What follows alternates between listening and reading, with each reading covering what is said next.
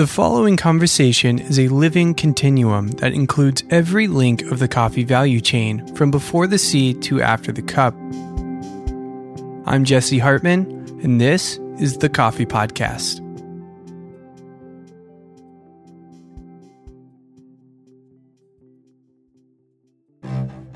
Welcome back.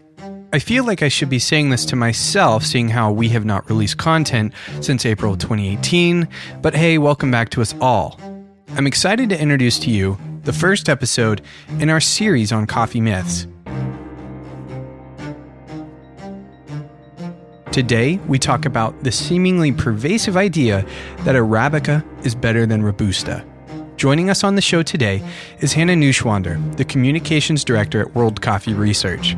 In this episode, Hannah and I will build a sort of foundation for the conversation on Arabica and Robusta as part one of two parts within the Coffee Myth series. So hold on to your donkeys. Let's dive in. Today's topic, I feel like, could ruffle some feathers. I'm just assuming this. It's been an assumption that Arabica is kind of the end-all be-all of coffee plants. Am I right? Yeah, I think you're right about that. I think there's definitely a kind of consensus idea in the coffee world that Arabica it's the good one, and that Robusta, which is a sister species to Arabica, is the lesser half, the redheaded stepchild, if you will. Right. I think that's a pretty clear consensus, and it's certainly been supported by a lot of marketing over the years. You know, if you go back to the kind of second wave of coffee, if we're going to use the wave terminology, in the last half of the 20th century, there was a lot of direct marketing by big coffee companies that really emphasized like 100% Arabica. You know, that's how you knew what good coffee was. It was 100% Arabica. And then I think with the advent of the specialty coffee market, and especially the kind of super high-end niche stuff, it's like it's not even a question. You don't have to put it on your bag that it's 100% Arabica. It just is 100% Arabica. So yeah, I think that's a pretty firmly entrenched assumption. I like how you said it's not even a question, because today it's a question. Yeah, we're going to question that. We're going to question that. Yeah. But before we can jump in and ask the question, I think we need to understand some of the basics around, the conversation, Arabica versus Robusta. We need the basic understanding of taxonomy, and I don't have one. I have super basic because I did a little bit of research on this. But can you break this down a little bit for us? What's the difference between these two words? Yeah, so we're going to go straight back to high school biology 101. Don't run away from your listening device. We'll do this really quick. It'll be painless, I promise. Pen and paper in hand or whatever. Right. So if you reach your mind back into those recesses, those dark recesses, you might remember, learning about, you use the correct word there, the taxonomy of life forms, right? You've got genera and family, and this is the branching of the tree of life, where the bacteria go off on one branch and then animals and plants on another. And in the plant kingdom, you have a family, what's called a family of coffee species called Coffea. And within this family, there are actually 125-ish. There's actually more than that, but not all of them have been officially described by scientists. About 125 different species in the coffee family, in the Coffea family. Two of those species are the ones that we drink widely. One is Coffea arabica, or Arabica. The other is Coffea canephora, which we know kind of colloquially in the industry as Robusta. But there's 123, there's actually more than that, other species in the coffee family. And this is how these things are defined, as like it's biologists going out in the field and looking at the structure of the leaves and how things relate. Most of those 123 other species are not, you would never drink them. They are either undrinkable or completely unpalatable. So it's really these two that have emerged over the course of the last 2 centuries that human beings have really been widely planting and growing and trading and encouraging coffee agriculture. I mean, longer coffee's history is longer than 200 years, but that's the kind of global. It's been a global product for 200 to 300 years, and these 2 species have really. They've kind of won the race. They're what they are able to provide to humans is what humans are looking for in a plant that produces a seed that can be roasted and ground up and consumed for caffeine and flavor. They are kind of like sisters or cousins or something. So they're in the same family, as you mentioned. Mm-hmm. And it's funny to me because these are the 2 species that I've ever heard of. You said 123 other that we know of, mm-hmm. And so that's a lot of species that we don't even talk about. So we're not going to go down that road more than we already have. But it's good to understand, I think, the basics of what we're talking about here to get some perspective as we move forward, because it's going to get a little abstract here in a second when we start to talk about defining what is better, what makes a coffee better. So with this question, first a comment. So it's assumed Arabica is inherently a better quality coffee. How should we define quality in this argument? How should we go about that, do you think? So, better is, as you have basically said, better is in the eye of the beholder, right? Who are we talking about here? Are we talking about coffee drinkers? Are we talking about people with a certain kind of palate for taste? Are we talking about farmers? Right. Because the characteristics of these coffee plants, these 2 different species, are quite different from a farming perspective. And in many cases, I think Robusta is a better plant for a coffee farmer, depending on where in the world they are, what size of farm they have, what the sort of structure of the farming system around them that they find themselves in is. So I think this kind of central question of like, are we talking about flavor or are we talking about farming is really an important one when it comes to yeah. But even when it's just about flavor, I think, there are some, I'm not myself a roaster, so I can't speak about this super authoritatively, but I'm aware that there are a lot of roasters, especially in that kind of second wave category, that use Robusta in their blends, not just because it's cheaper or whatever, but because it actually has some specific characteristics that are useful in a blend, like crema production.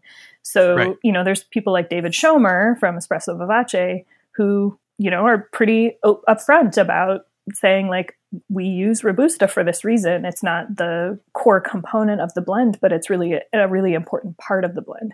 So that's part of it is defining, even if you're just talking about flavor, what do you mean by flavor or quality? What is your end goal? I mean, at the end of the day, coffee, as much as we like to sort of romanticize it about as being this sort of aesthetic experience, it's a product. And as a product, it's something that humans have designed. And any design product has an audience in mind and a set of kind of built-in requirements. There are buildings that are optimized for like factory production, and there are buildings that are optimized to be cozy family homes. They're just different.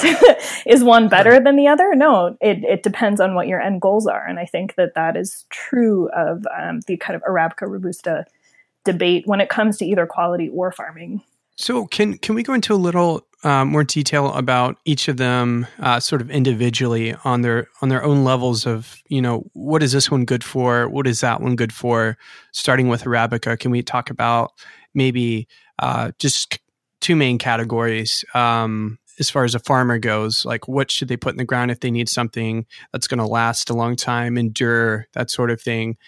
Is Arabica, Robusta, is one of those going to be better for them? You kind of touched on it a little bit, but I'd like to see where else we can go on that. Yeah, so it's interesting to look at the kind of where these 2 different species come from, like where they actually evolved and originated, because that actually tells you a lot about what kind of plant they are and how they perform. So Arabica evolved in highland mountainous forests in Ethiopia. These are densely shaded, high altitude kind of cloud forests.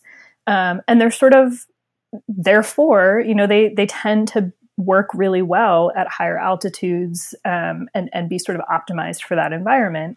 Now, of course, we've done a lot of breeding and farming over the years to bring Arabica out of these shady environments into full sun. And there's lots of full sun Arabica plantations in Colombia and Brazil and whatever. But its kind of natural state, the place where it evolved, was in these shady mountainous regions. Robusta, on the other hand, it is a more genetically diverse species. It has more than one center of evolutionary origin in various parts of Western Africa. So that right there is definitely interesting to like an organization like World Coffee Research that's involved in breeding, because there's more genetic diversity available in Robusta than there is in Arabica. And the more genetic diversity you have, it's kind of like having a bigger toolkit for solving problems. This is one of the reasons why Robusta is, in general, more resistant to various diseases and pests, because it's just got a bigger toolkit as a species for managing problems. Could you go as far as to say that it's genetically ahead of Arabica? Well, yeah, in a way you can, right? Because Robusta is actually a much older species. Robusta is one of the parent species of Arabica. So Arabica originated as a kind of spontaneous natural cross between Robusta, or a closely related relative, and one of those other 123 species called Eugenioides, Coffea eugenioides. So Robusta has been around for a lot longer. The estimates on this that I've seen are it's been around for about 100,000 years. Arabica's probably been around for closer to 10,000 years. It comes from a bigger pool, and it's had more time to adapt to different environments. So I don't know if it's quite exactly the right way of phrasing it, that it's ahead of, but in a way, chronologically, it sort of is. It's older. Circling back, to the idea of Robusta evolving in these multiple different places in West Africa, it is adapted to a wider range of environments than Arabica, which just evolved in these kind of high mountain forests, these cool mountain forests. So this is one reason why Arabica coffee grown in these kind of environments that look a lot like that, the sort of high altitude, constant temperatures, between summer and winter, not too much variation, night and day, not too much variation.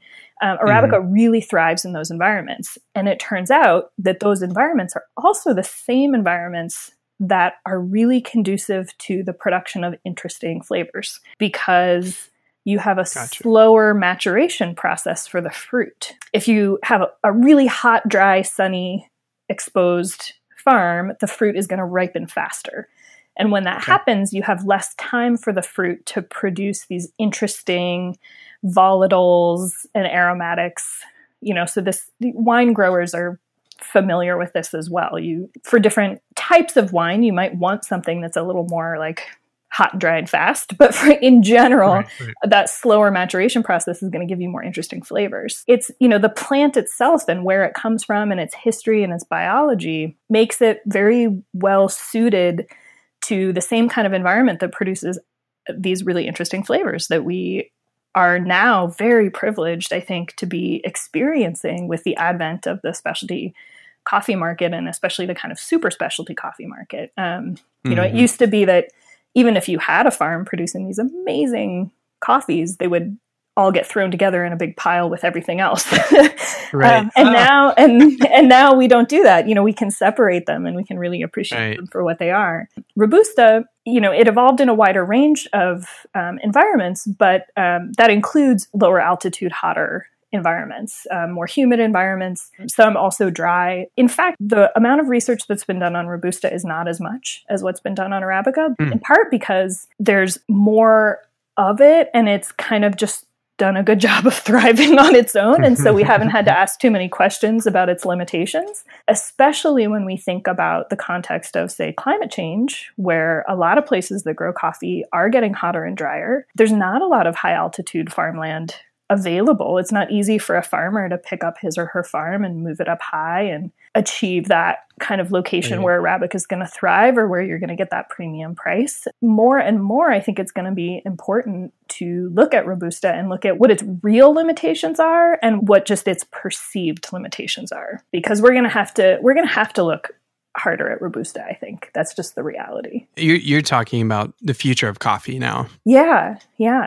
I am. But it's not even the future. I mean, it is actually the present. So if you look at the kind of global trend for Arabica and Robusta production, 10 years ago, 70% of the coffee grown around the world was Arabica, 30% was Robusta.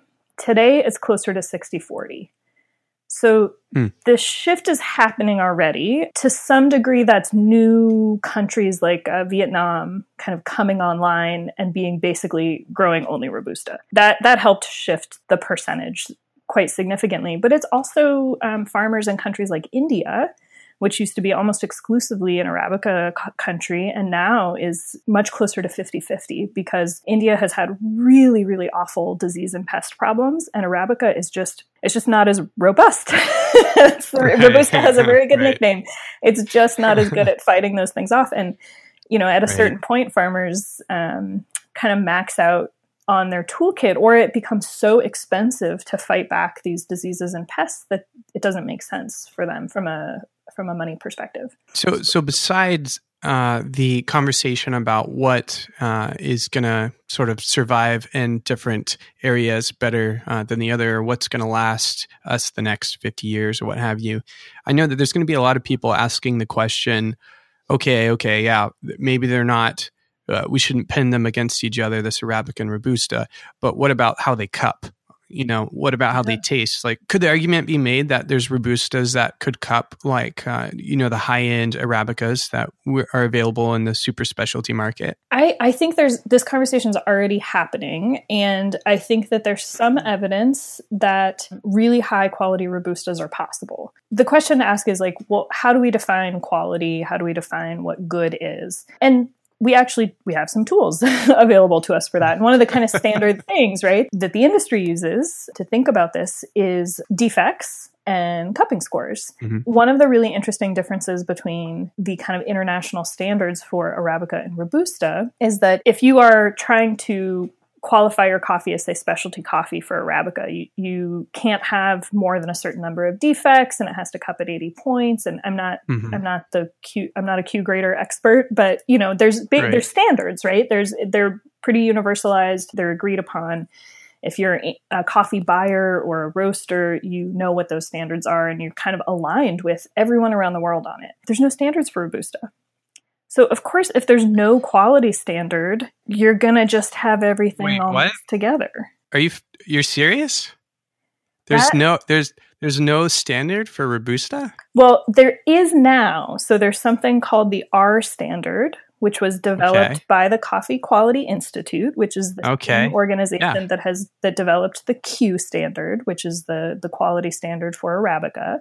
Mm-hmm. And if you become a Q grader, you're considered a trained professional, and you know how to identify defects and categorize how many defects a given sample of coffee has. And if it has, a certain amount, you would say, I'm not going to buy that because it doesn't meet my standards.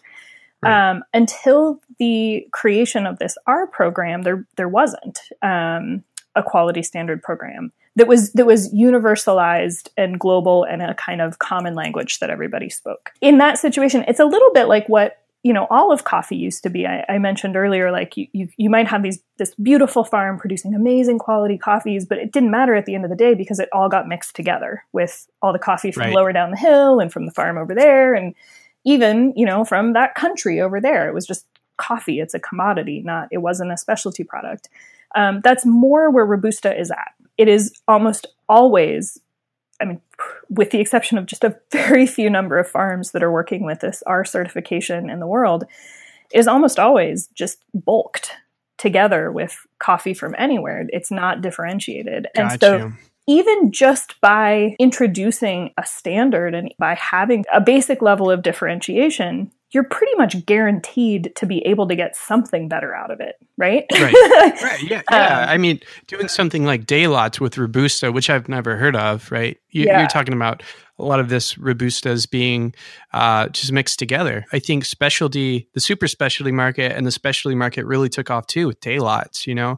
So I wonder maybe that is in the near future. I don't know. Well, and so there, now this program exists, and there's a couple farms that are working with it. And I think they're trying to figure out, can we produce a better quality Robusta? I think the clear answer is yes. So there are these farms available. There have been tasting events at the Specialty Coffee Association's big annual expo where you can taste R-graded Robustas.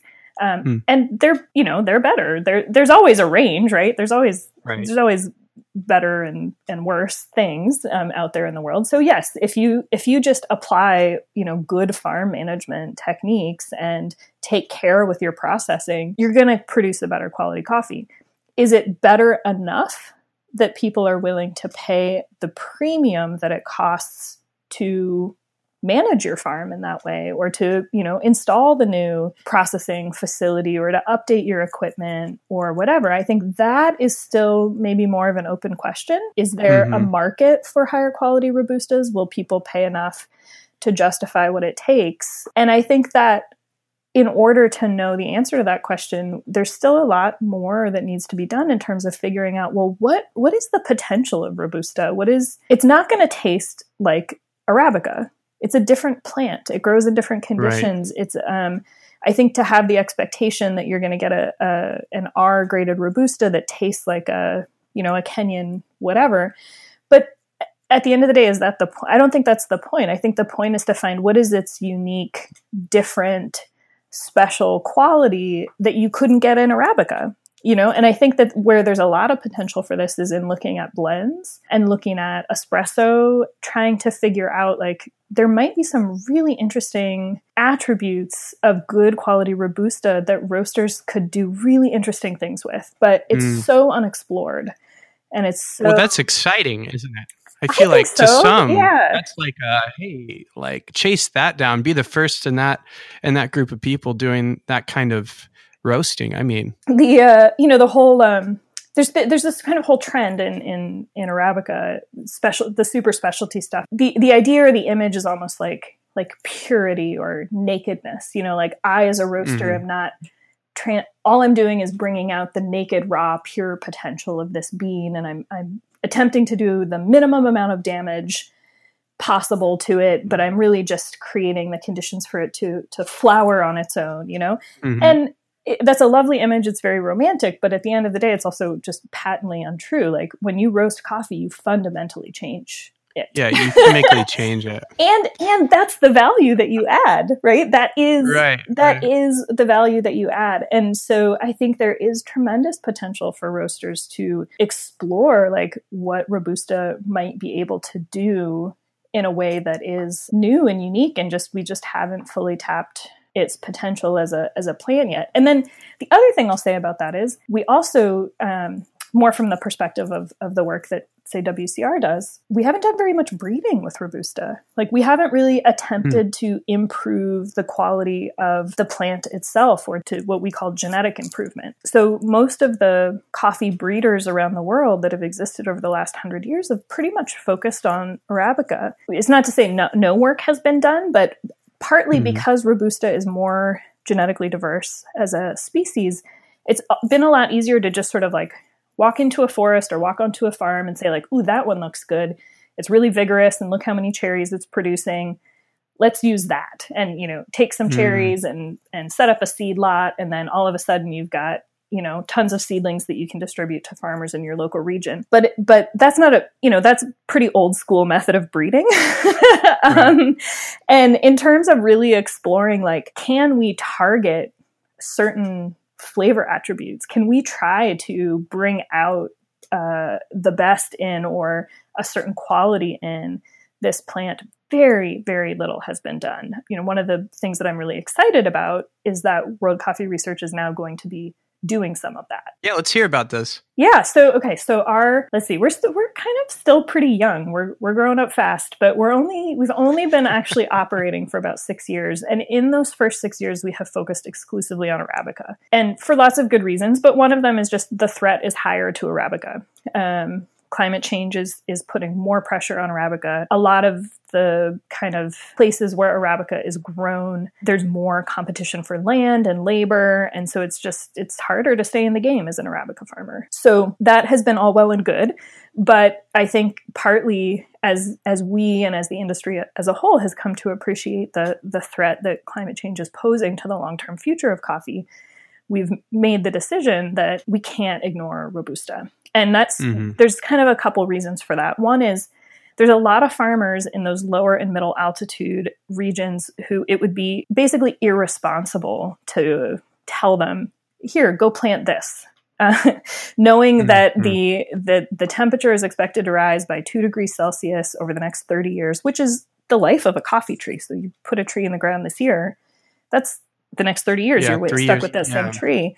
And that plant is going to struggle or fail. We can't do that. And so, Robusta is another option. I mean, there's other options too. There's cacao and beans and corn, but of course we want to see people stay in coffee. So, so there's Robusta just kind of waiting in the wings, and it's better adapted for some of these environments and some of these situations, but it also has limitations, right? And so can we create a better quality Robusta plant? That the main issue with Robusta is cup quality, right? It's from a farming perspective, farmers love it. They get paid for cherry, and Robusta produces a lot more cherry than Arabica. So in general, it all depends on how you manage it, et cetera, but it's in general more productive. So there's that. And then there's also this element of the genetic diversity of Robusta. There's just a lot more going on in the plant. And there are potentially some very unique traits that we can identify and begin to understand the genetic mechanisms for them, like heat tolerance. Robusta in general is more tolerant to heat. So how does that work? What are the underlying genes and kind of molecular systems that enable that plant to withstand higher temperatures? And can we, through breeding, bring some of those traits over into Arabica so that you've got the higher cup quality, but some of the kind of, agronomic performance of Robusta? So we're going to be looking at that as well. Mind blown. It's really exciting stuff. It's really cool. And the example, people might be like, well, that sounds crazy, but there's a really good existing example of this kind of crossover. And that is this plant called the Timor hybrid, which was people might have heard about it. It's a spontaneous natural cross between Arabica and Robusta that happened on a farm or in a forest on this island called East Timor.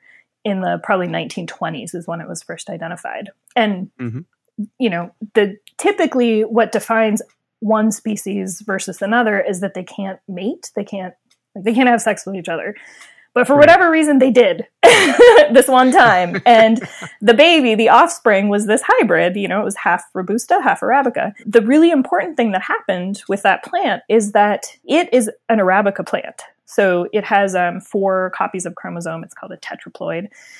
So it's an Arabica. It can be crossed with other Arabicas. It lives inside the species of Arabica. But it brought over a genetic trait from its dad, Robusta, that gave it resistance to coffee leaf rust, which is one of the most important diseases that affects coffee farms around the world. And this happened spontaneously in nature. Humans recognized that it had happened and took advantage of it. That's romantic. I know, right? It's, good old-fashioned coffee romance. So, here, honey, let me give you this disease protection.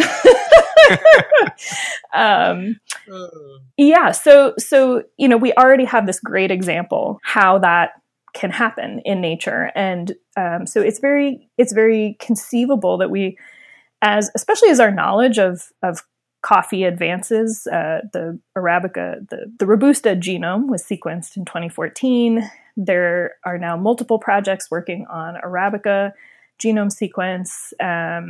We'll be making one available next week for the public, or, really for scientists. I'm not sure what the public would do with it, but I'll look at it. Yeah, I'll look at it. It's a whole bunch of weird data that's impossible to understand. But, as we apply these modern technologies, the kind of genetics revolution, we begin to be able to build a map of what genes in what locations are controlling these different traits, so that breeders can really be very efficient in focusing in on, okay, what are the things we're going to need in the 21st century? We're going to need heat tolerance.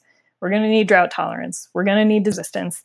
We're going to need cup quality. So how do we locate those things at a genetic level and kind of pick and choose the best parts and try to build a plant that is going to meet the needs of farmers and also give us what we want in the cup? Hannah, I think there's a psychological element to this conversation that we haven't quite touched on yet. And I don't know the full history behind it, but I do know that on almost every bag I see walking through the grocery store, I see somewhere 100% Arabica, right? Mm-hmm. There's this assumption, probably for consumers at this point, where they're going to assume if it doesn't say 100% Arabica, it's not 100% what it should be. You know what I mean? Mm-hmm. So what do you think about this? Is this going to be a challenge for the future of Robusta in the specialty market? That's a really interesting question. And I would be really curious. I feel like there's probably some, especially bigger, coffee company out there that's got a research staff or whatever that's done market testing and market research to see how motivating that designation is, 100% Arabica. My sense is, I talk about coffee a lot to a lot of people, including people like my mom and my grandpa and people who are not coffee people. And I don't think they have any idea what Arabica means. I think mm-hmm. they read it almost maybe what's more important for a lay consumer who's not, a little bit educated about coffee or invested in coffee is not the Arabica part. It's the 100% part, right? That psychology mm-hmm. of it's pure. It's pure something. Pure what? I don't know. But it's pure. Pure something. I kind of wonder if you just switched it to say 100% Robusta, if people would be totally fine with that. Because they don't know what Robusta means or what Arabica means. Right. From a consumer perspective, I really don't know if people have a feel for what that means or what its value is. I think for people that are a little bit educated about coffee or that do have some familiarity, probably, the Arabica designation matters. And mm-hmm. I say this from a totally uneducated point of view. Like I said, I assume that there are companies that have done market research on this and that they're making that choice for a reason.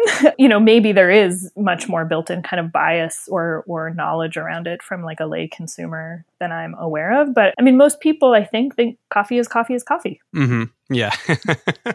And you start throwing these words at them and they're like, I don't know what you're talking about. I just want a coffee. Did you just say species and taxonomy? I don't want to think about that. Yeah. I feel like if we didn't ask the question about the psychological element, we wouldn't do the conversation justice. So I'm happy we were able to at least begin with a little bit of speculation. Maybe we can find somebody for the show who can jump into that deeper. But I think at the end of it, we kind of have posed this question, is Arabica superior to Robusta? I'm leaning towards the overall answer being no. I think it's, superior for who? Superior to what end? And if your starting point is just that the only thing that matters is what's in the cup, I think you can make a compelling argument that Arabica is better than Robusta. Mm-hmm. If your answer is more complicated than that, if it's what matters to a farmer, if it's what matters for, the future longevity of the coffee industry as a whole, then I think you have a different answer. And I think that answer has to include Robusta. So maybe another question is, should we pit these two species against one another, brother against brother or sister against sister, what have you? Is that even fair to do? No, it's not fair to do, but we love a good cage match, don't we?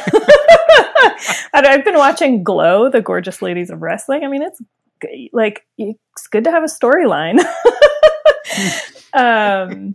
No, I don't. It's not fair to do from a practical perspective, but I mean, it makes sense that that's what we've done, right? They're different. They have different qualities, and people, I think humans are just oriented to categorize things and make relative judgments. Again, though, we've actually done so little exploration of coffee in general, but Robusta in particular. I think that as we learn more and more about what its potential is, that easy kind of cage match might begin to disintegrate a little bit. People will ask more nuanced questions about superior in what way or better for what. Right now, we don't have a lot of answers to those questions because we're just at the beginning of even asking. And it sounds like WCR is at the beginning of some new projects as well. You want to talk about those just a little bit? Yeah. So, I mean, I mentioned that we are expanding into research on Robusta starting this year. And the kind of tangible piece of that, there's a couple different pieces of it. We are hoping to begin work on a multi-location Robusta trial. So we have a version of this for Arabica that's up and running, and we have 24 partner countries in it. And the idea is that you take some, identified high-performing, good Arabica varieties, and you plant them in different kinds of environments in different locations around the world, and you sort of see how they do in these different environments. There's lots of varieties that they were developed in one place or selected in one place, and we've never really seen what their potential is in a different place or in a different environment. And we do that with also a specific eye to kind of climate change. So we make sure that some of these trials are in hot, dry places, some of them are in cooler, wetter places, so that we can see, how the genetics are interacting with the environment. So we're pretty far along with that for Arabica, but we would like to do the same for Robusta and kind of collect, some of the best examples of Robusta that are being commercially grown out there and put them in these different climates and locations and environments and really generate hard, comparable data that's going to help us learn what these different kind of best in class varieties are capable of and potentially help expand access to some of the better ones in different parts of the world. So that's one component. That wouldn't be up and running right away, but we are beginning to have those conversations. And then I mentioned the breeding work. So we just announced today, kind of, that we are establishing a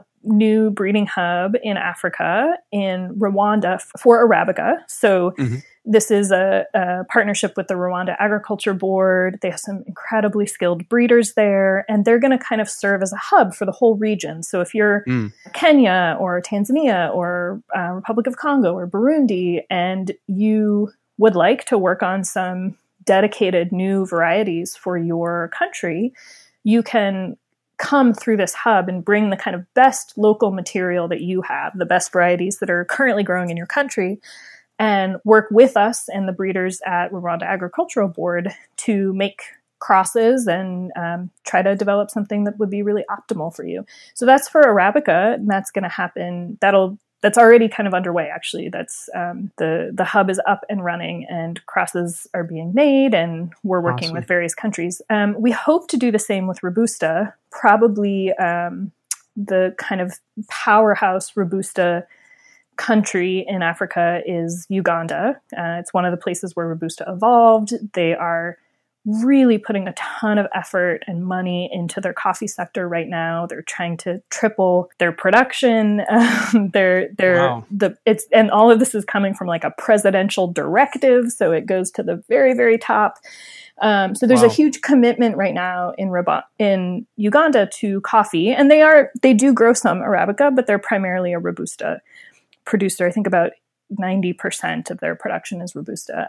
And they're very interested in helping us jumpstart a kind of regional program for Robusta breeding in Africa. So that, I think, is super exciting. And then we're already, kind of hard at work thinking about, this is still in the planning stages, but, thinking about strategies for, I mentioned, like crossing Arabica and Robusta again, or even another idea that we haven't done it yet, but that we're thinking about is, can we recreate Arabica? Can we take the two parents of Arabica, Robusta and Eugenioides and make new crosses and try to come up with an interesting, Arabica like. I know, yeah, it's really fun. I know it's like sci-fi on the one hand, and also it's like the most basic plant breeding, like what farmers have been doing for 200 years. It's like you take a little pollen and you blow it over here, and So anyway, it's very exciting. There's a lot of different directions that this could go in, and part of it also is going to be looking at quote unquote like softer elements of the science. So looking at, socioeconomics, what makes a Robusta producer different from an Arabica producer? What are the conditions for which, Robusta makes more sense, Arabica makes more sense? We have some kind of anecdotal general feel for this, but as we get trials in the ground and as we really ramp up our Robusta research program, I'm quite sure we'll be looking more specifically at some of these questions, because this is a huge question in coffee right now. You're trying to help a farmer prepare for climate change. One of the ways that you can do that, by no means the only way, but one of the ways is looking at what plants they have and looking at, is there a plant that's better suited for not just the climate you have today, but what you think the climate's going to be in 20 years in that location. And it's pretty clear that in many places Robusta might be a good bet, but we don't have a lot of granularity around that. It's kind of a gut instinct. And so, getting some real research behind that, I think, is something that we're looking forward to. Yeah, it's exciting to hear all that y'all are doing. So excited to see what comes in the future with WCR. Well, we're just so excited to find out too. I mean, that's the cool thing about science, is like, we have no idea what we're going to find. We just know it's going to be fun.